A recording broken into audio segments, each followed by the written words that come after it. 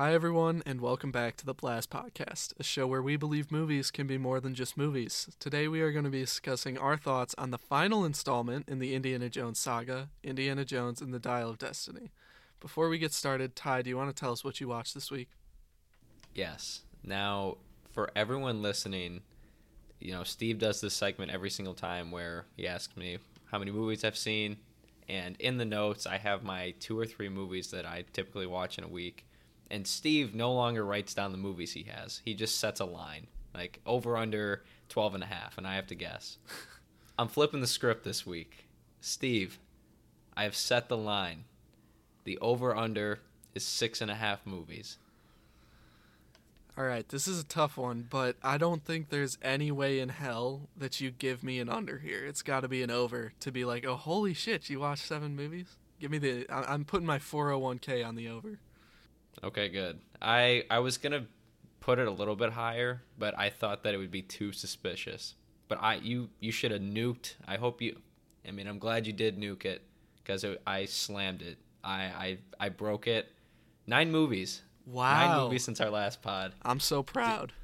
Dude, I was on just a bender. And it's so funny. I texted you, but like, God forbid I just sit down and do what I love most. And I haven't been happier. Like 6 straight days of just watching movies, and it was the best time. That's However, awesome.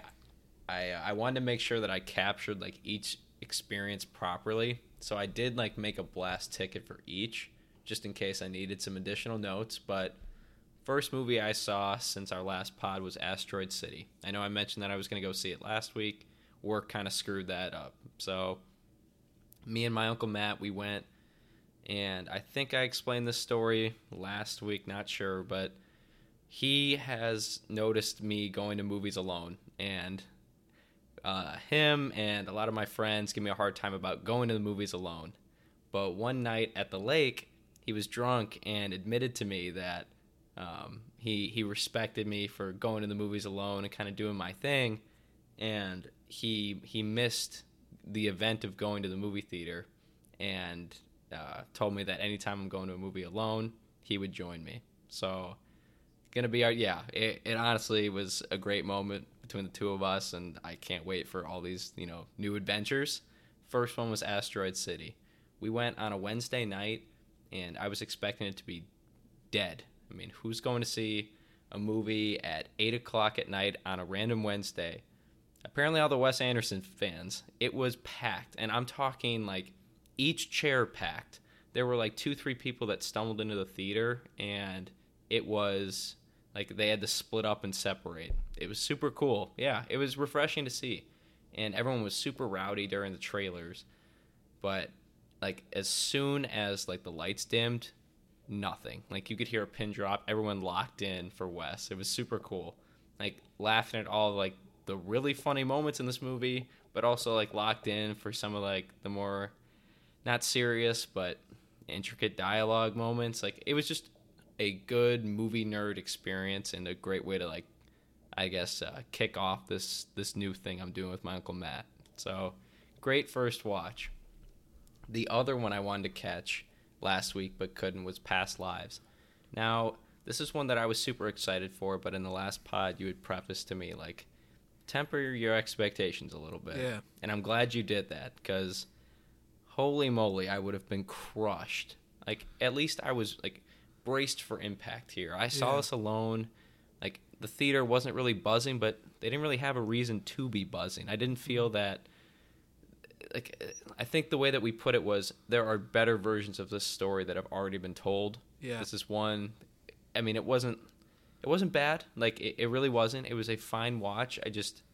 I've seen better. That's all. Yeah, I agree, and we talked briefly about how it kind of gets caught up in telling this story that spans 36 years and all the kind of changes that go on between these two people, but they don't really stop to tell you who these two people are, and that made it kind of weak for me at times.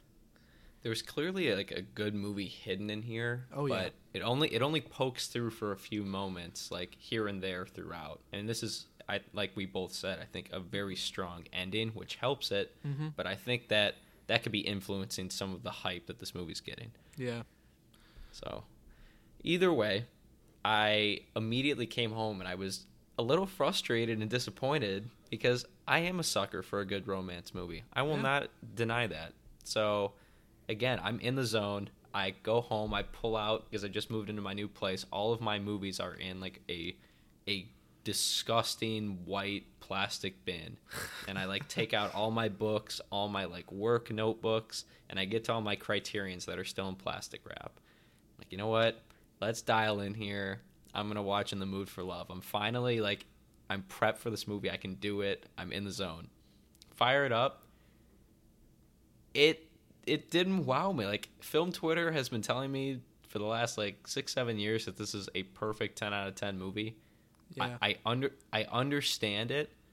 I understand it. It just didn't wow me in the way that I was expecting. It was like a technically sound movie, and like the story is powerful, but nothing really like, there's no home run moments for me in this one. And I'm not sure. I think you said you haven't seen this one. Yeah, this is one of the few Wong Kar-wais I haven't. Do you think it's a Steve movie or no? Oh yeah. Do you think I would like it more? Have you seen Fallen Angels and Chungking?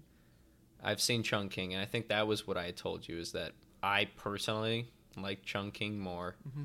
But I don't know. I think in the same sense of, like, we're both suckers for romance stories, love stories, and like weird, unconventional storytelling. Yeah. I think this could be one for you if you're in the right mood. Okay. Maybe I'll check it out after this pod tonight. I do want to give you, though, a recommendation. I want to give you an assignment.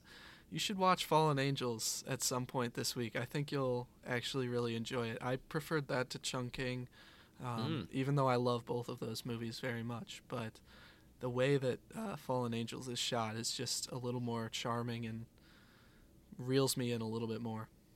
Okay, good to know. And like I said, I mean, it just put such a smile on my face doing this, like, homework, if you will, this week. So yeah, I might actually tackle that one. Next on my list. So now we're at movie watch number 4. This is uncharted territory for me. I mean, it's been a while. And similar to In the Mood for Love, I open up the plastic wrap for another criterion. It's young Lawrence Fishburne in deep cover. The only reason I got this movie is because the cover looked sick on the Barnes & Noble 50% off criterion like thing. I'm like, you know what? Like, I'll give it a shot. It's directed by Bill Duke. At the time, I didn't put it together, but that's the dude from Predator. If you look up Bill Duke, you're going to know exactly who it is by face. Yeah. Directed his ass off, man. This was a phenomenal watch. It, like, the trajectory of how it went for me. Okay, great opening scene. I'm really hooked. This is cool. This is cool. Wow, this is a really, like, fun movie. I'm about 2/3 of the way. I'm having a good time. Then that third act hits, and it's reached great territory. And I am just sucked into this world, sucked into the story. Fishburne's great. Jeff Goldblum is, like, the supporting, like, the co-star to Fishburne. He's also just awesome. The one that you need to check out, man. I think that this isn't really in your wheelhouse, but it's a nice step in a different direction. I think you got to check this one out. Deep I had a Cover, great it's time. called, right? Mm-hmm. I'm in. Fishburne, he plays a cop that goes undercover, and he became a cop to do everything by the book. He went through a horrible tragedy as a kid and wants to make sure that he takes down the corruption in his city, in the world, and realizes to take it down, he has to get dirty. He has to become the monster that he's trying to take down. It's really good. Yeah, I'm in. It's really good. I'm in. I'll watch it this week. And I want to say it's either just over or just under 2 hours. Like, smooth, in and out. Hour Good 47, watch. It says. Okay, so like I said, yeah, just crisp watch. Moving on, though. You had recommended to me, hey, there's this horror movie on Prime. It's called There's Something Wrong with the Children. It's nothing special, but it's really fun. I think you're going to enjoy it. Sure, man. I'm still in the zone. I will give this a watch. I load up Prime. The first movie that pops up, Creed 3. Sorry, Steve. I fired that up like within half a second and sat through Creed 3. It's just as good, and the only thing I regret about this watch is I did it after I went to the gym. So now I'm all fired up, motivated, but I'm exhausted from the gym. Awesome. So what do? I rip another movie right after. I watched There's Something Wrong with the Children. So what did you think about it? Because you talked to me a little bit in the first 30 minutes or so and then kind of fell off. So there is a story behind that. My cousin came over when there was like 20 minutes left in the movie, and we played 5 consecutive hours of MLB Power Pros, and I didn't get to watch the end until after that. So I finished this movie at 4 a.m. Oh wow! And didn't have much to say. But here is my stance on it. There is a lot to like. There is a considerable amount to love here, but there's also some things that just are not for me. I thought. So, like, the performances were kind of dry at times. The adult characters, aside from Riley from Midnight Mass, were kind of uninteresting and stale to me. The kid actors, I'm not so sure. But I can look past all that, especially, it's just a dumb, fun horror movie that's well shot, and I'm good with all that. The third act, without giving anything away, just did not do it for me. That's fair. I don't know if it... I think that's where the movie lost me a bit, and it went from really good time, really fun, to, okay, give me a break here. Yeah. That was my experience. Yeah, I agree with you on the third act. That was definitely the downside for me, but I just had so much fun watching this, and the music in it is fucking so good. Awesome. So good. It's like, it gave me a mix of, obviously, Stranger Things, but also The Thing. Yeah. And some of that, like, techno music. I was a fan. It's like kind of like techno metal almost. Yep. Super cool. Even like It Follows in a way. Yeah. Like that same aesthetic of music. Yeah. Either way, good time, good rec. I had a good time, but that's not it. I'm not done. Obviously, Dial of Destiny. Yep. And sorry, Uncle Matt. I know you're going to be listening. I know that we were going to see this one together, but I promise you, without giving anything away, I am more than willing to check this movie out again. So awesome. When you come back, we will watch. And then, again, I'm not done here. This one, I didn't even load up on Letterboxd because I wanted to surprise you. I have been hyping up this movie. Like, it's been on my watch list since I first saw the trailer. It was one of those like waves where, wow, this trailer's great. It has an actor that I'm so in love with, but I just never had like the energy to watch it. Yeah. And again, you're not on TikTok, so I knew that you wouldn't see this coming. A song from that movie has been trending for like a week and a half. It's soul crushing. The song, Jacob and the Stone. The movie, Minari. I finally loaded it up. Yeah. Steve, this movie's unbelievable. It's so fucking good, dude. I'm so glad you finally watched it. Oh my god, this is a great surprise. See, I didn't want to tell you about it until this pod. I love this movie. Just to give you an idea, how do I put this? I was about 35 minutes into the movie, and I shit you not, I paused it, and I called my grandma just to check in, and we talked for about an hour and a half, and then I went back and continued watching. It was just, it's one of those movies, and that should give you a good taste of like the power this movie held over me. It's so beautiful. I don't know if you remember this, but I got to see an early screening of this, and one of the few I got to see. I fell in love with it as soon as I saw it. That little kid is one of the greatest child actors of all time. The grandma does amazing as well. I think she won the Oscar for it, right? I don't know. Did she? I'm so behind on this movie. I'm pretty sure she did. She deserved it. Yeah. This is a vinyl I picked up as soon as it dropped, actually, though. Speaking of Jacob and the Stone, I bought this Barnes and Noble. It's a Barnes and Noble exclusive, and I have it on a beautiful pink marble vinyl, and I listen to it all the time.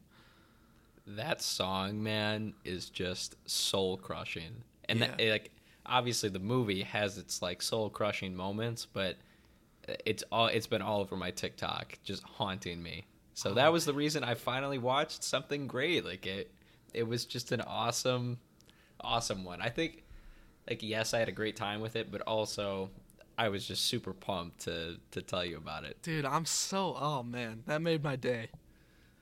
I did good. I finally did good. I'm back. Awesome. All right, is that the end of the list? You wish. I have one more, even though it doesn't count. I'm gonna say nine movies with an asterisk because this one isn't a movie, but it's an hour and 45-minute long series finale, and that was Lost: The End. Okay. Steve, I know you haven't watched the show, but I watched please, some of it. But you never finished it, right? Right. How far did you get? So this is a semi-interesting story. I watched this. My sister didn't have an internship for one summer of college. She came home and we watched Lost together, and it was like the best summer of my life. And then it got to like the brother-sister incest part, and then we kind of put it down and just never talked about it again. Oh my gosh, that's right. Yeah. Shannon and Boone, I forgot. Well, either way, don't ruin my story. That's a hiccup in that show. Either way, I just like, it's not like this watch that was super special.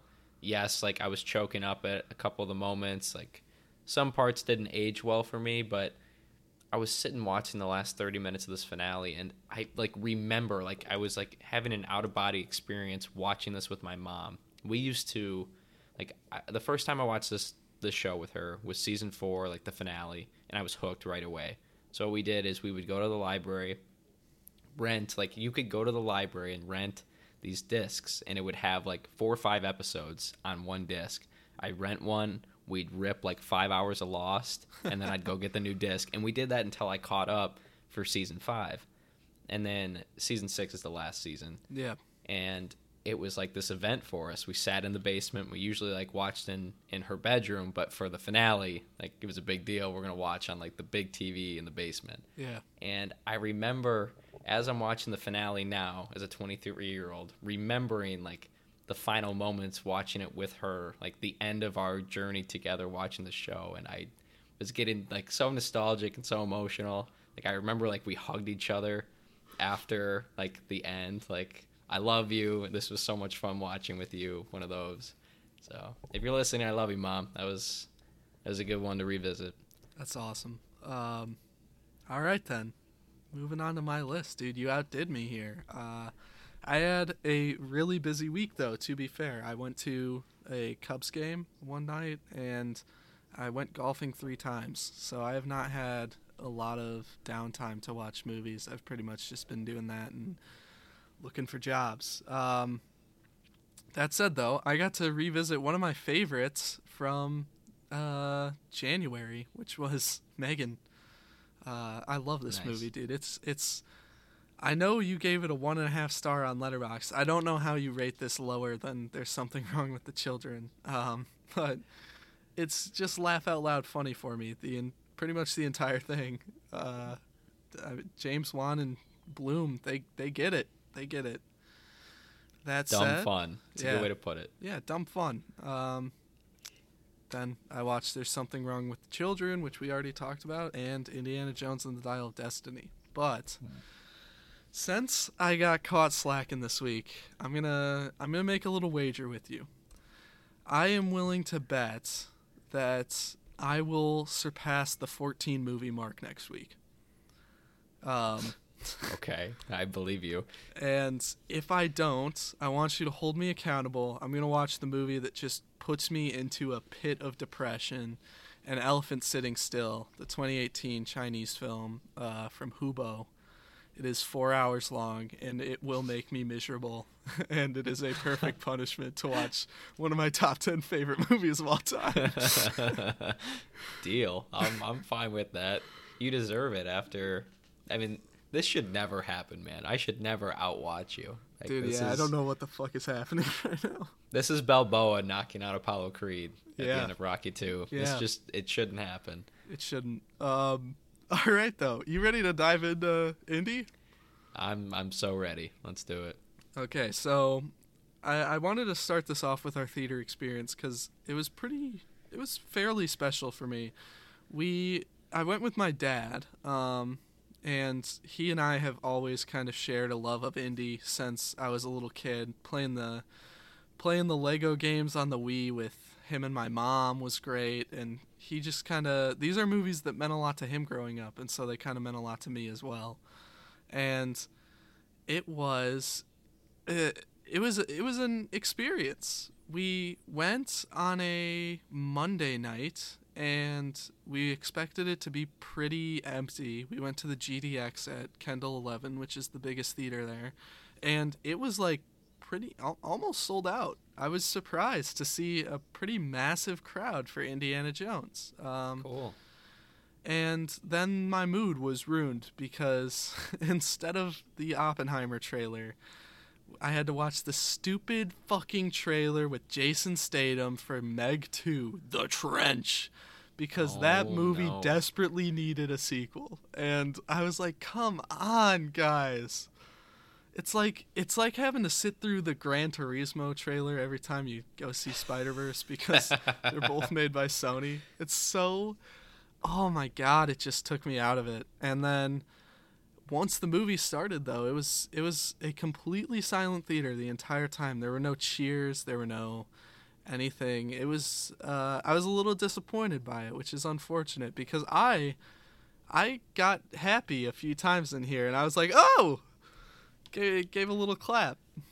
Yep, I had a couple of those moments too, believe it or not. So, for starters, with my experience, and I didn't get a chance to mention this in my Asteroid City explanation, but I saw Asteroid City and Indiana Jones at the same theater in Milwaukee. It's called the Oriental. It's a very cool venue. It's very historic. It hits all the right beats as far as theater aesthetic. The only thing that sucks about this theater lately, the trailers, man.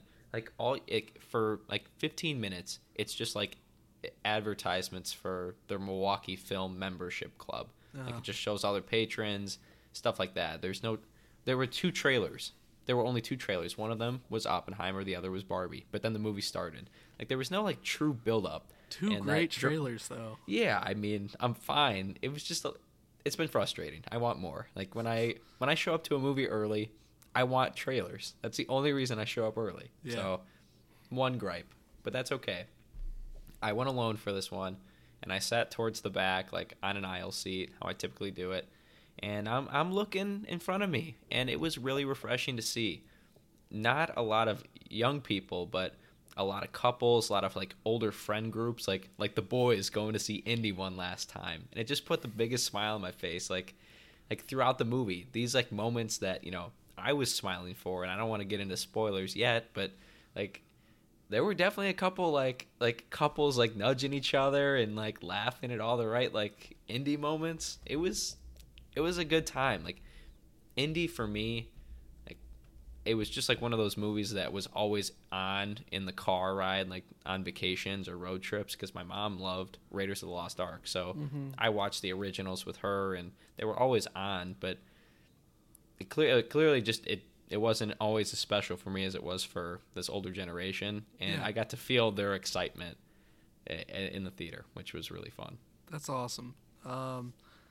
Yeah, I know what you mean. I kind of wish that my theater was a little more crowded with the old heads, but it seemed like it was mostly the younger generation, and maybe that's why I didn't really see as many big reactions.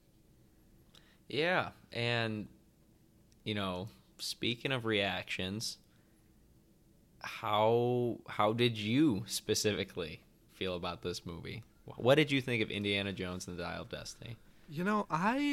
came out of it fairly confused. I think they did a lot right in this, but I think they also got a lot wrong. I think it had the potential to be like the first legitimately great send-off for these old franchises. Like, looking back, like Halloween Ends sucks, and I get we're gonna get a million more of those movies, but that felt like the big send-off for Michael Myers.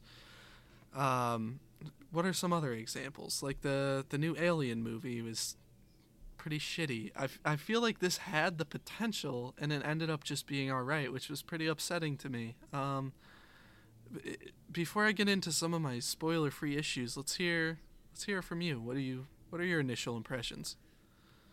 I had a really good time, and I think it's because my expectations were set so low. When I was seeing all the reviews for it, Yeah. it clearly is not being received very well, and I started to put the pieces together like, oh, well, Harrison Ford's 80 years old. If you see him in Star Wars, he kind of mailed it in there. James Mangold's a good director, but this is Spielberg's baby. Like, what are we doing here?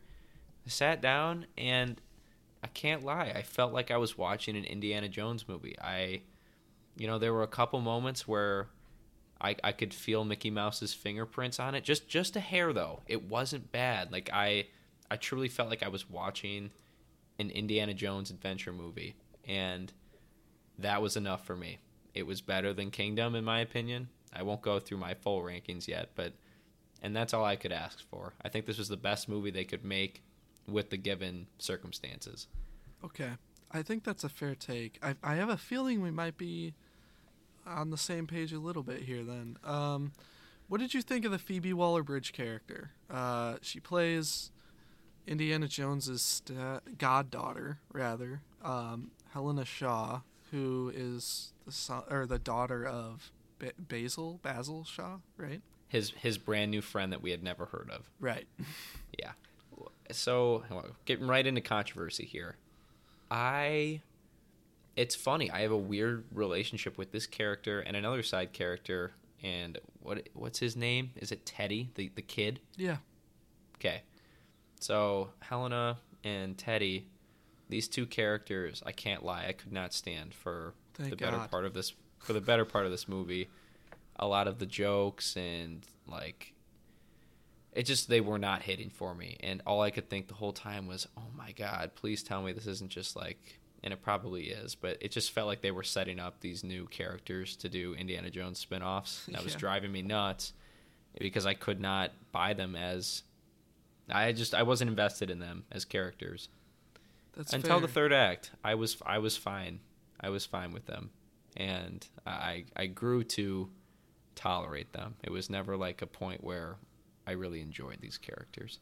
Okay. I didn't really mind Teddy that much throughout this movie. I thought he was a little less annoying. There were a few times, though, where I thought, this kid's supposed to have lines here for sure, and maybe he just, couldn't deliver them well enough, so they just cut the line and had some awkward silence. But no, dude, there were some jokes from Helena, sexualizing men that I caught myself rolling my eyes. There were a couple just bad moments with that character. She was so... I just don't know... the best way I could put it is, it drove me nuts at first because she was butting heads with this character that we've grown to love for 40 years. Yeah. But I think it was a good counterpart in the sense that they want the same thing in a sense, and they're kind of similar, except they're complete opposites in terms of morality. He is all about for the love of the game. She's all about, I'm gonna get the bag, and I like that they butt heads in that sense. Yeah, that might be true. I guess a couple of things for me. Have you seen the Tom Holland Uncharted movie?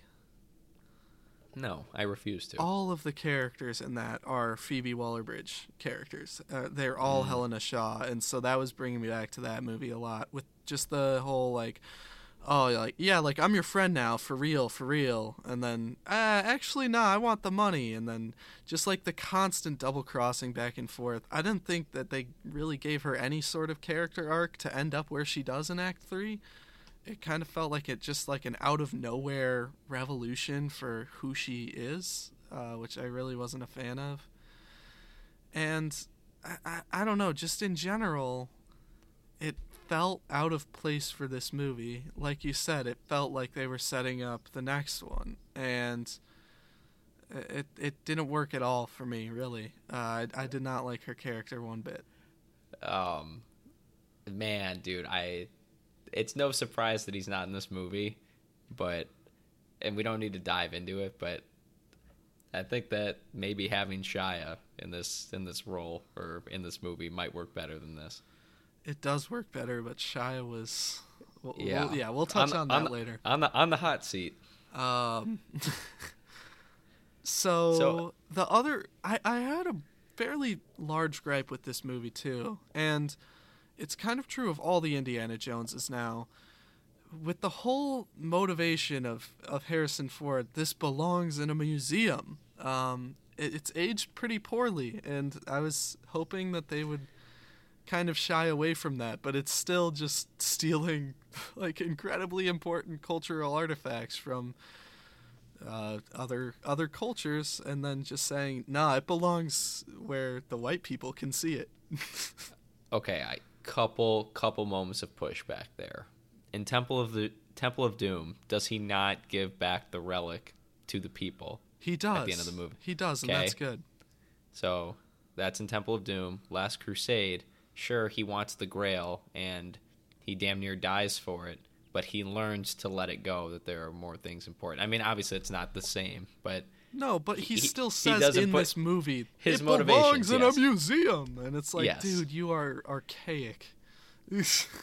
Yes, I understand. And speaking of that, I don't think they did a very good job of explaining the object in this. I think that's true of Crystal Skull too, and it's something that I have a big gripe with in these two movies. Is in Raiders, you know that the Ark is supposed to be like this all-powerful tool that levels like armies, and Temple of Doom, you have the stone that is like giving life to a village, and the Holy Grail is the Holy Grail that we all know.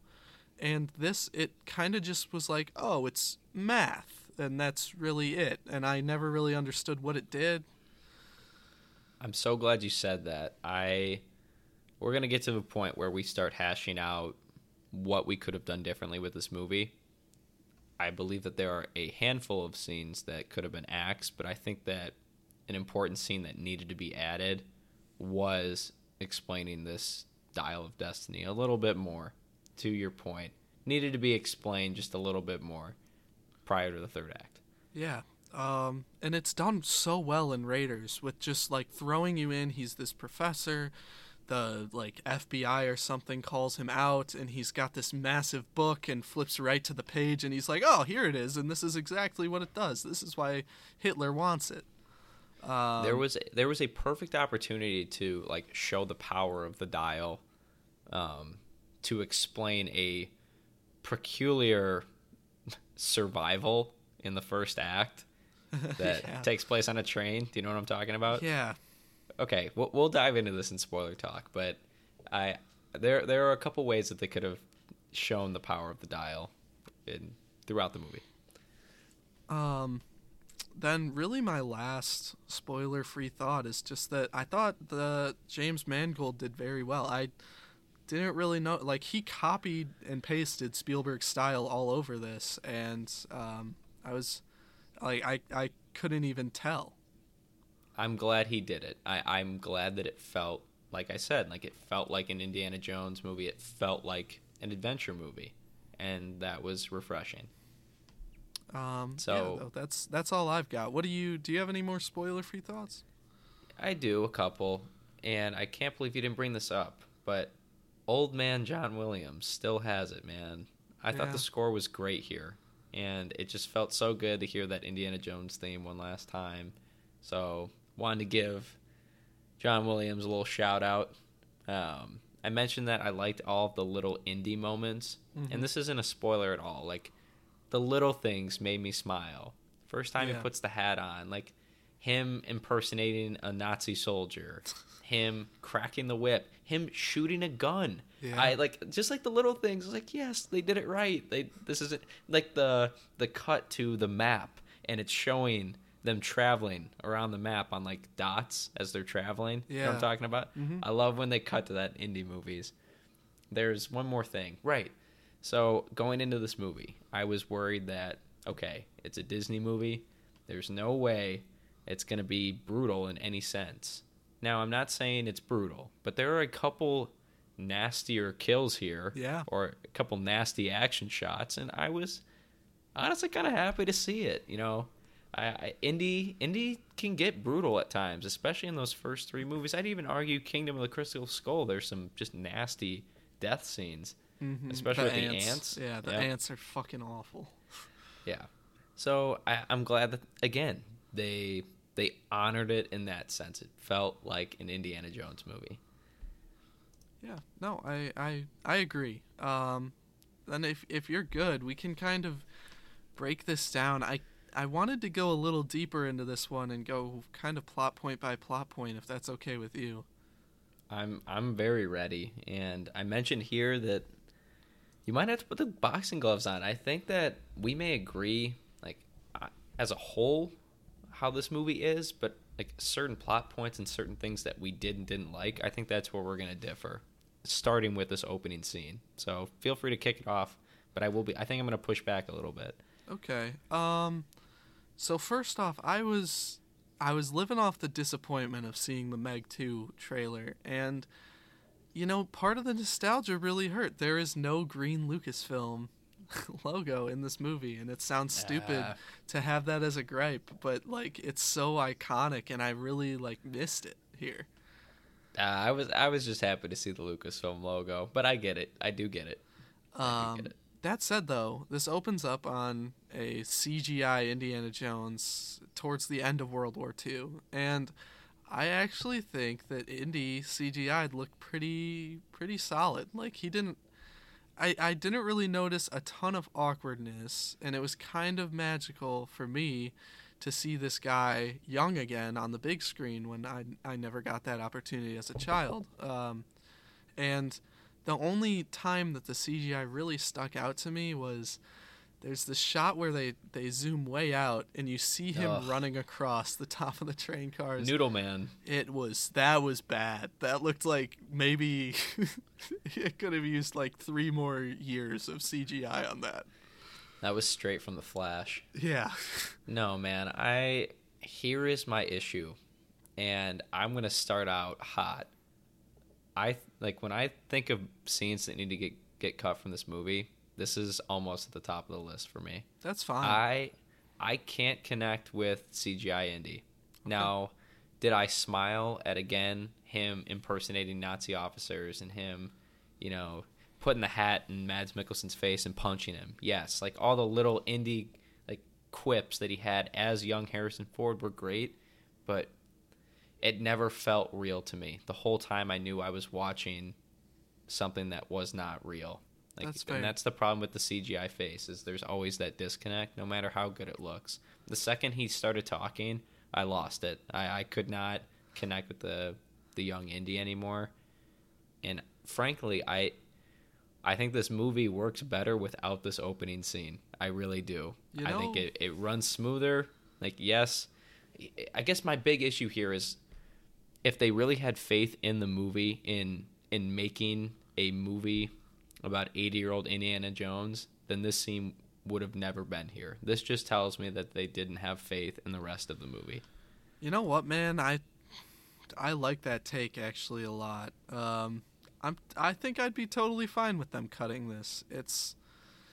In my notes, I had that it needs to be at least 5 to 10 minutes shorter, because I did sitting there. I was like, is this gonna be the whole thing? Like, is old Indy just gonna show up for like 10 minutes at the end? I completely understand what you mean, and part of the wasted time in this is the weird Lance red herring, which is so they find the dagger that drew the blood of Christ, and then it's actually a fake, and it takes like 10 to 15 minutes for that to kind of come to light, and there was really no reason for it at all.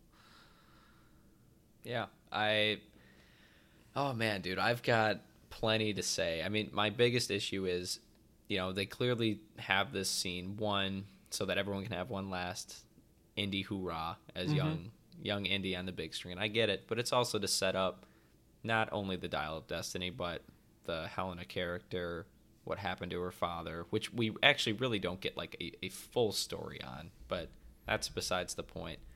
I just think that there was a way better way to set up the Dial itself. We'll get into that towards the end of the pod, but I don't know. It just wasn't for me. That's all. You know what would have been so funny is if instead of CGIing Indy, they just put in Alden Ehrenreich, the guy who played Han Solo, and just said, you know what? Fuck it. He's Indy too now. Oh, I can't lie. I would have been okay with that. I saw a horrendous take of like an Indiana 5 rewrite. This guy on TikTok, straight-faced, like completely like meant this 100%, said like he wanted it to open up with Indiana Jones like grabbing a book or like a file from his like office and like telling the story to like his grandkid or some shit, and it cuts to like Bradley Cooper as Indiana Jones, and we just get an Indiana Jones adventure. Damn. I couldn't believe he was like serious. I thought it was satire. So just what if it was Indiana Jones but also How I Met Your Mother? Yeah, it was lousy. That said, before we move on from the opening, there is one more thing that you mentioned earlier in this pod. There is an inexplicable survival here of a speeding train. So bad. So bad. Mads Mikkelsen is leading off a speeding train, and I believe he just like knocks his head into a sign, right? Isn't it like Hereditary style impact, and he flies off? My comp was gonna be like, do you remember the scene in Speed where Dennis Hopper like gets his head planted and like he literally loses his head in Speed? Yeah. I don't know how Mads Mikkelsen survives this fucking just like rocket of a steel beam. He's not even like, he doesn't have any scars in the future. He's like, no.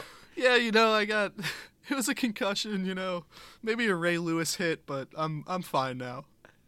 The CTE has him just chasing the Dial now. All right. Do you have anything else to say about the opening then? Let's keep it rolling. So next we get to see where Indy is now, and oh no, Shia LaBeouf got killed in his war against sexual abuse allegations and cancel culture, I suppose. It's such, like, I don't even know where to start on that. Like, do you think Shia LaBeouf even really, like, would be in this movie if he wasn't canceled, or no? That's the kicker, is, like, he was so, like, poorly received in the last one. It doesn't even matter. And, like, even if he didn't have all these allegations against him, and he's kind of essentially been blacklisted to it, like, in a sense, he had a huge outing with Spielberg. He basically said that he mailed it in for 4, and it would have got him fired anyways. I'm pretty sure Harrison Ford is on record saying Shia LaBeouf is a fucking idiot. So that relationship was axed well before he got canceled. Okay. Either way, the way, like, this scene where Indy is talking about Mutt and what they did with this character, spoiler warning, obviously, they wrote him off, and he died in the Vietnam War. And based on the timeline, he basically enlisted at the age of 35. And it makes zero sense. And it was a very emotional moment, Indy explaining this and how he lost his wife because he didn't know how to, like I don't know, help her cope. Yeah. Like, I like that moment. Mm-hmm. But the whole time, you're thinking, okay, this is just a shoe-in to save face. Yeah, definitely. No, I was excited to see what the hell they were going to say happened to Mutt. That said, though, with you saying Harrison Ford called LaBeouf an idiot, I mean, Harrison Ford also says that nobody will ever play Indiana Jones, who's gonna break it to him that the Disney wheels keep churning after he passes away? You know, it's poor guy. There's idiots and ignorance, and him saying he's the only Indy ever is gonna go down as a terrible, terrible thing. Something tells me that he was not ready to do this movie. Like, him and Spielberg had talks like, we're not doing a fifth movie. It's not happening. And then Disney started talking about putting Chris Pratt in the role, and he said, fuck it, I'll do one more. I'm not letting it happen. Not on my watch. Yeah. That said, though, Indy is divorced, which I think everybody and their mom saw coming, right? Yes, which I just don't... I get it, but how can you not have Marion in this movie? Feel free to push back, but she is secretly... she feels like not the linchpin, but one of the cornerstones of this franchise, and Dude, it kind of stung not to have her around. I completely agree. You know, I was listening to the rewatchables on The Last Crusade, and Fennessy's like hottest take is that Marion should be in all the movies. I completely agree.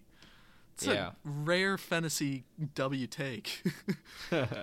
Yeah, I think that's one of the missteps of the franchise. I really like the Marion character and how she pairs well with Indy, in my opinion. Yeah. That said, though, Indy is also retiring from teaching at what seems like a pretty shitty university, right? How the fuck is Indiana Jones not teaching at Harvard right now? He's found the fucking Ark of the Covenant. Like, there's got to be a list a mile long of colleges who are like, please come teach for us, right? They put him at Ball State University. Just told him not to hide away. Yeah. It makes no sense. I'm okay with him being grumpy old man knocking on his neighbor's door for being too loud at 8 a.m. But to your point, like, this is the greatest archaeologist of our lifetime. Yeah, of all time. Yeah, come on, give him a break. You know, the least you could do is just like tenure him up. It was cracking me up. Such a great scene of him getting the award and then immediately giving it to the guy on the street as he's walking away. What is up with that retirement party, by the way? So Indy has a retirement party in like the middle of the school year. This also takes place after the astronauts land from going to the moon, which takes place in July. So this is a summer school thing that Indy's just like on for a May term or something. Bro's not tenured. He's actually just a substitute teacher. Honestly, it's that one was weird to me because he's talking like, come on guys, this is gonna be on the final, and then 30 minutes later, happy retirement. I can't lie, I actually did. It sucked to see, but I enjoyed it at the same time. Like, you go from Raiders where all the girls are just like goo eyes over Indy giving a lesson, and now as an old man, no one's giving him the time of day. I thought it was actually a pretty cute scene. I was did okay like with that. Yeah, I did like that. But after that, we meet Helena, who is Indy's goddaughter, and her dad, who we had never heard of, is one of Indy's great friends, and he went insane and presumably killed himself, right? After being driven insane for looking for this Archimedes dial that we're not really sure what it does yet at this point, but eventually it appears that you can travel back in time with. I don't get it. I a couple things here. I mentioned it when we were talking about the intro, but like, this character comes out of nowhere. There's just so many reasons not to fall in love with Helena right off the gate. One, it's not his daughter. It's his goddaughter, because they've already tried the kid thing with Mutt. So now it has to be the goddaughter, and we're not going to base it off any of his good friends from the past, because who are you going to tie it to? So now it's a character that we've introduced to you like 20 minutes ago, and you've got a goddaughter out of it. And then within 15 minutes of meeting this character, she crosses Indy, and you immediately are off the Wombat train, and it's very hard to hop back on.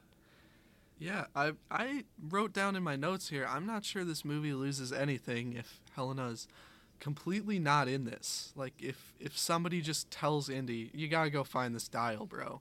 Like, how does it change at all besides a couple less scenes in this 2.5 hour movie that needs a couple less scenes? You're gonna like. I think you're gonna like my pitch. It's a bit out there, but I've got some motivations for Indiana Jones that don't include Wombat that we can get to. You know what I would have loved if somebody was wanting to, if they needed somebody to be a side companion for him. Who? Bring back Short Round. Bring back Short Round and just say, Dr. Jones, I need to find the dial of Archimedes for some God knows reason. That would be all-time Disney moment right there. That's Indiana Jones No Way Home. I don't care, man. Come on. He's on the up and up. You just saw Harrison Ford give him the Oscar.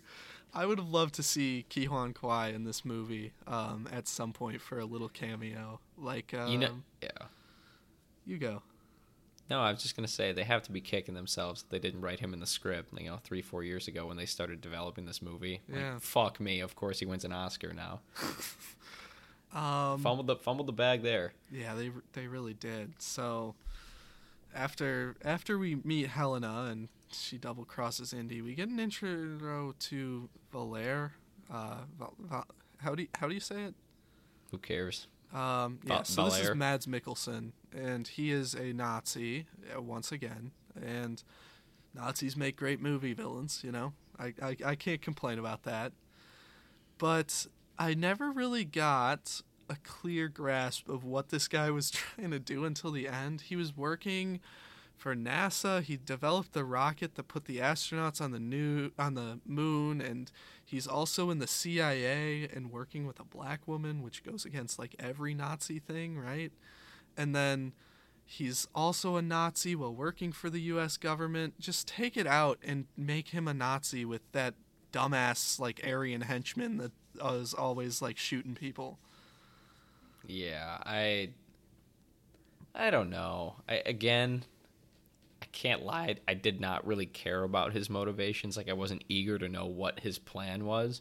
But I do agree that what were we like focusing in on the CIA character for her to just get killed? Like, the camera was like lingering shots on this character for the first act of this movie, and I figured, okay, the CIA character has to be important to the story, and then gets killed off in the first hour. I was so confused, but at that point it gets revealed that he is a Nazi. That was like the big reveal, and I don't know. I don't mind his motivations, and I don't mind his motivations being delayed in a sense. I don't know. I guess.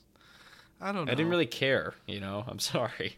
That said, though, I did want to shout out, it's Shawnette Renee Wilson. I think she did do a great job in that CIA agent part. I just couldn't figure out what the fuck she was doing in the movie. Yeah. Maybe that works as like a sidekick. I think Johns was making a pitch like, forget Wombat, make Indy work with the CIA character to go get the dial and beat the Nazis to it. Dude, that would be a better movie, I think. She was fucking badass. Yeah, she was. She was cool. What? No, I'm with you. I just there are a couple things that this movie could have done to eliminate the Wombat character. That's all. Then we get back-to-back chase scenes, and it was pretty tiring for me. So first we get old Indy riding a horse through like the parade for the astronauts landing back on Earth. And then we pretty much go straight into the rickshaw chase that's in Tangier, where basically Indy is with Helena, and then they also meet Teddy, who is another pointless character, but, and then those three kind of have to chase after the Nazis who just got the half of Archimedes' dial that they found. So here is my thing. I can't lie. I felt like the action set pieces here were great. Like, you could tell that most of it was done on location, and I truly did enjoy that.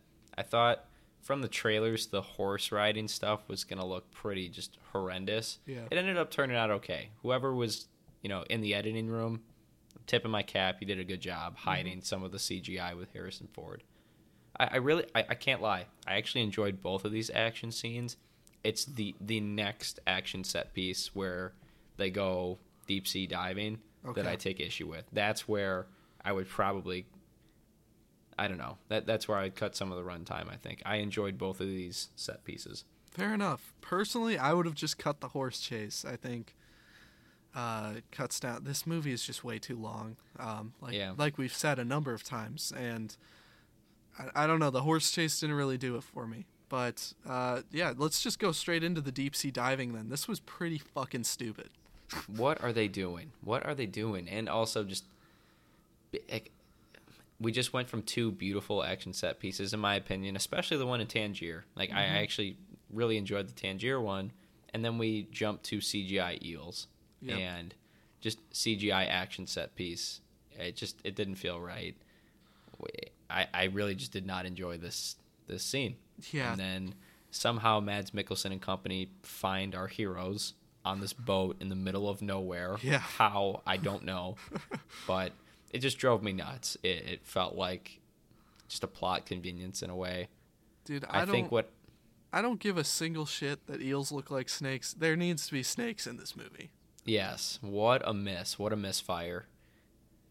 Like there's a great scene with like a bunch of big bugs, but why no snakes, Yeah, it's a missed opportunity. It's pretty dumb. But I will say, like the deep sea diving, not a big fan of that. The whole bit on the boat, I actually enjoyed. I did too. This was Helena, one of the strongest parts of the movie for me. Agreed. Like even like the aftermath, and we'll get to that in a second. We may disagree a bit, but I just really enjoyed the dynamic between all the characters. Helena seemingly betraying Indy once again, but actually, it's lighting the stick of dynamite, like leading to their escape. Antonio Banderas' character is shot after Indy is, like, I don't know, not giving up information, and Indy watches his friend die in front of everyone, which leads to, I think, a decent scene. What other notables do you want to talk about from this dynamic or from the scene? Yeah, I kind of wanted to just talk about Ronaldo's death because I thought I thought that was a very powerful moment. Helena is celebrating after they get off this boat and explode it with dynamite, which they inexplicably survive. And she's like, "Yeah, did you see that shit? Blah blah blah blah." And Andy's like, "My friend just died," and then they kind of just drop it though, and they don't really talk about it ever again. And it's sad. They mention it a little bit late in the movie, but I wanted them to dwell on this moment more because, thinking about how many people do you think has Indy sacrificed for this greater archaeological purpose? And I think that plays into what the bigger theme of this movie was trying to do and ultimately failed to. Yeah, I completely agree. And I think my favorite part of that moment was feeling like Helena in that moment. We just saw an awesome, typical Indiana Jones escape from the villains. And in the moment, I was completely fired up with our crew, forgetting about Banderas because he is just a throwaway new friend of Indy. And then, lo and behold, Indy shouts, my friend just died. And you're woken back up, snap back to reality. I don't know if I need the extra, sulking, but I do get your point about that. I guess got to keep the story moving, especially with this crazy runtime. Yeah. But missed opportunity for sure. I also did want to point out, so to get to the instructions, they were on this deep sea diving mission to find a tablet that had the instructions to get to the second half of the Dial of Destiny. And Indy figures out, it's actually too heavy. We need to burn the top of this off. And so he douses the tablet in gasoline on top of a wooden boat and then sets it on fire, and somehow magically the tablet is the only thing that burns. I was dying laughing when that happened. I didn't even catch that. I didn't put it together that it was a wood boat. I mean, either way, just dumb. Has to be a fire hazard. Yeah, fuck it. We gotta get moving. And also, I get it, but they figure out that they need to go. I think it's like west instead of east or something. Mm-hmm. They don't even bother to like try and like make a fake trail so that Mickelson and company like follows them to the wrong city or some shit. Yeah. They just nope. They book it to the other way, the other direction, and they just get immediately followed. Yeah, after Mickelson says, "Wait a minute, they're going west." That was bad, man. That was so bad. Oh God.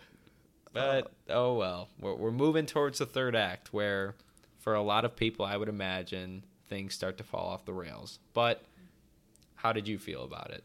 Yeah, this is the weakest part of the film for me, by far.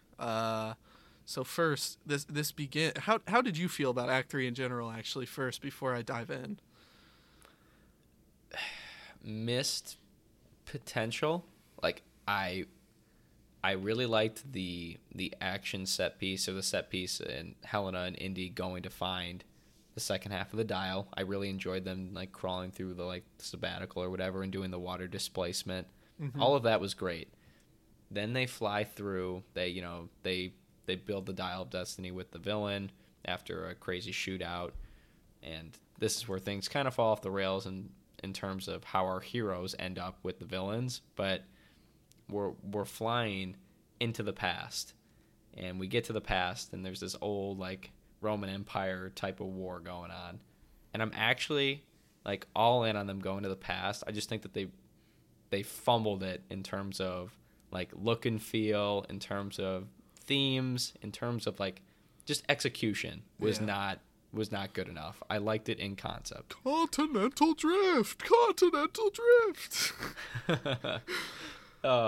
Okay, I get where you're going with that, but don't you think that there's just like a little part of Indy that's just like messing with him, or like getting him to like it ended up going nowhere. I thought it would have been better if they didn't go through. Yeah, I agree. Like he called him on his bluff. I that works better. But. Continental drift is like it is a real thing, and Indy was smart enough to point that out, and then it really just didn't matter at all. So like, why the fuck did you even include it? My biggest problem with this though is why did they even bring Indy with? I do not get it. So they shoot him, and instead of just leaving him for dead, they want to bring him to the past. Like, fine. Like, typical villain fashion, like, we want to show you what we're all about here.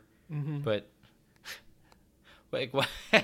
I don't know. That was never, like, fleshed out. It was just, like, grab him. He's coming with us. Grab him.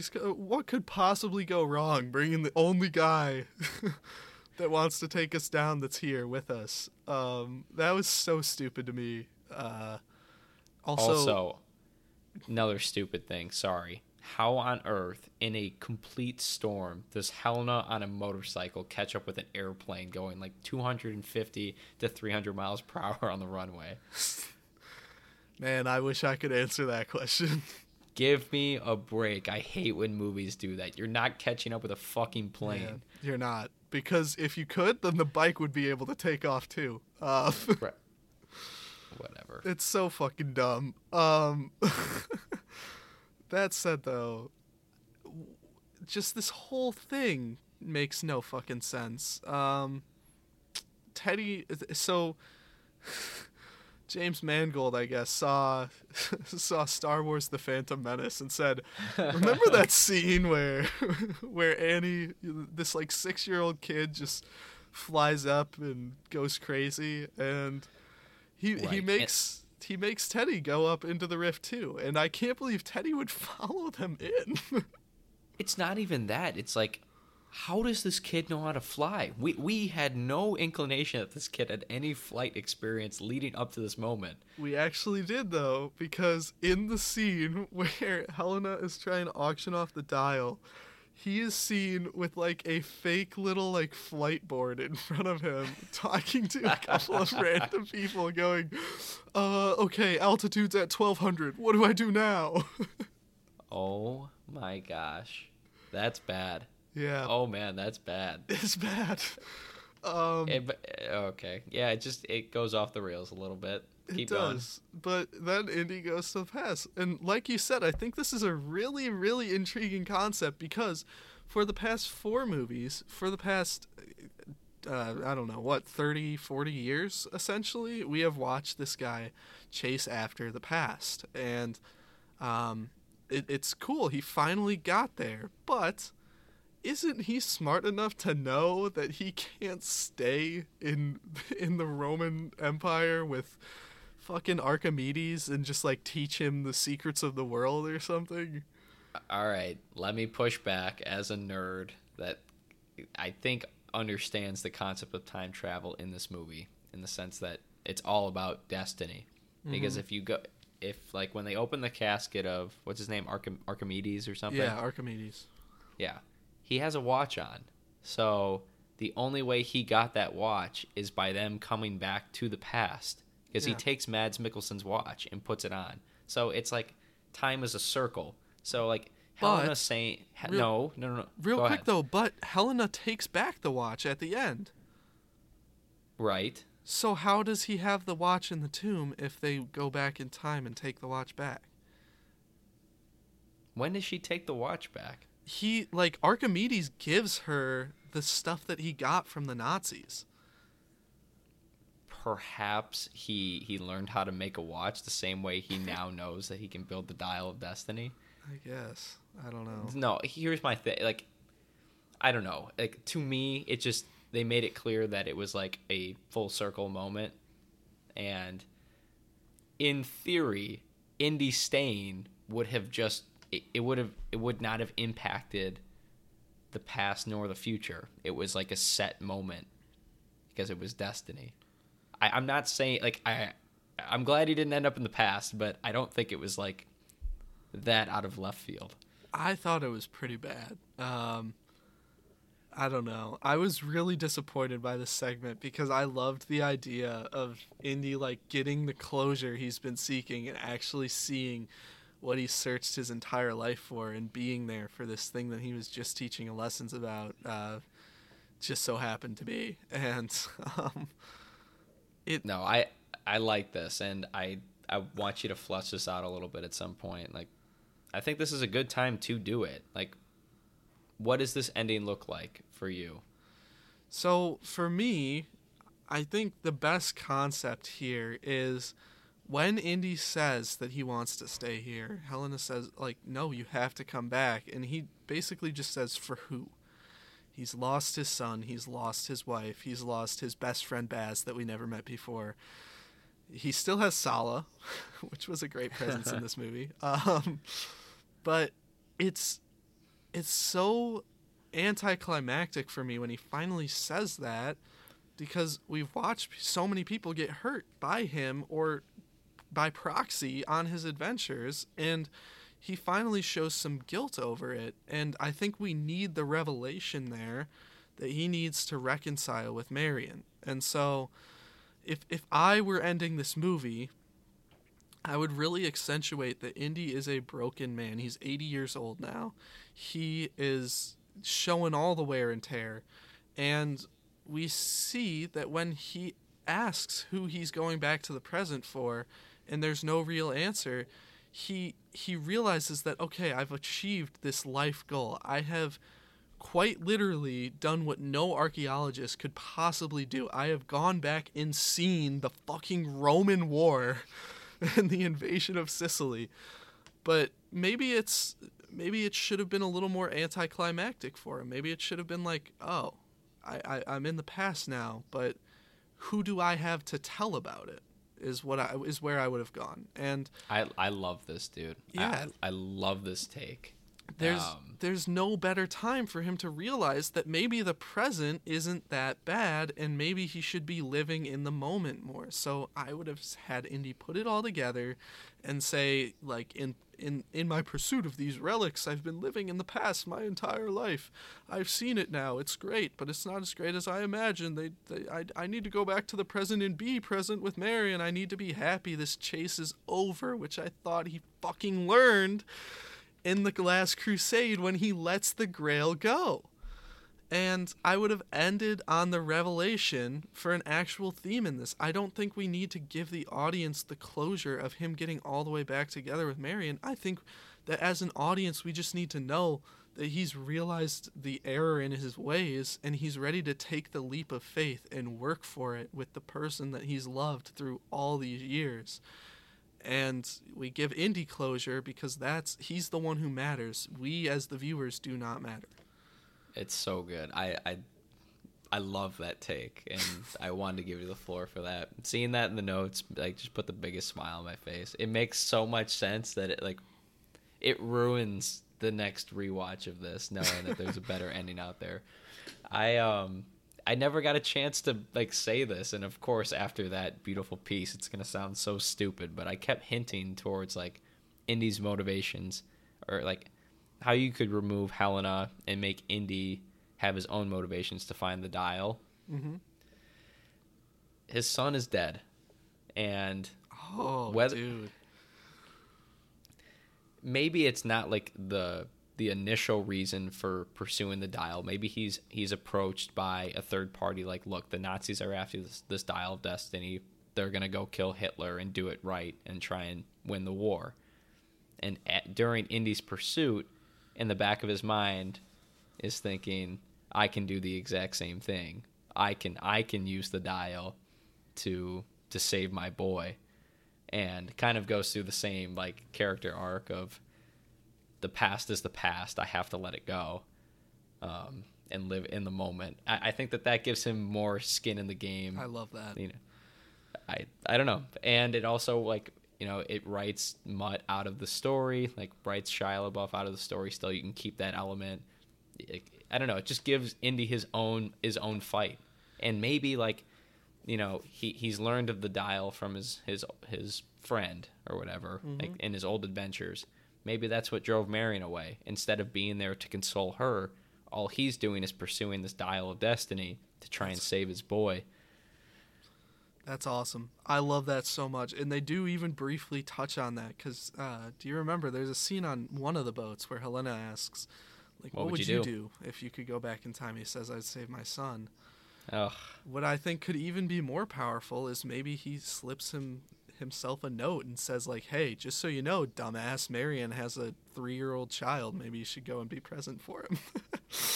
Yeah, hey, there you go. Even better. No, dude, I love that. That's a great take, man. Oh, man, there's such a good movie here. It's so disappointing that it's just not there.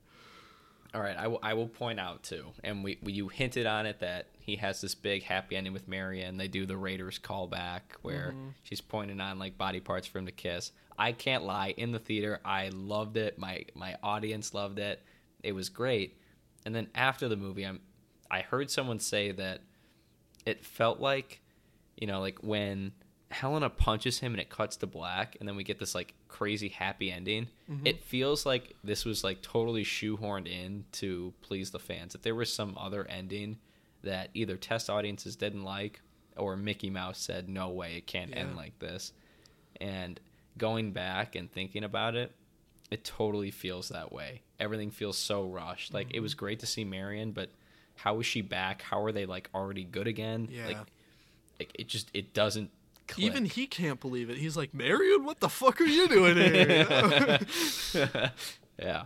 Also, there's no fucking way in hell that a dude that old is surviving a gunshot. This is more towards the chest than the shoulder in this movie even. There's no fucking way. I'm so glad, though. We didn't even touch on that. I'm so glad they didn't kill Indy. I do not think that would have worked. I agree.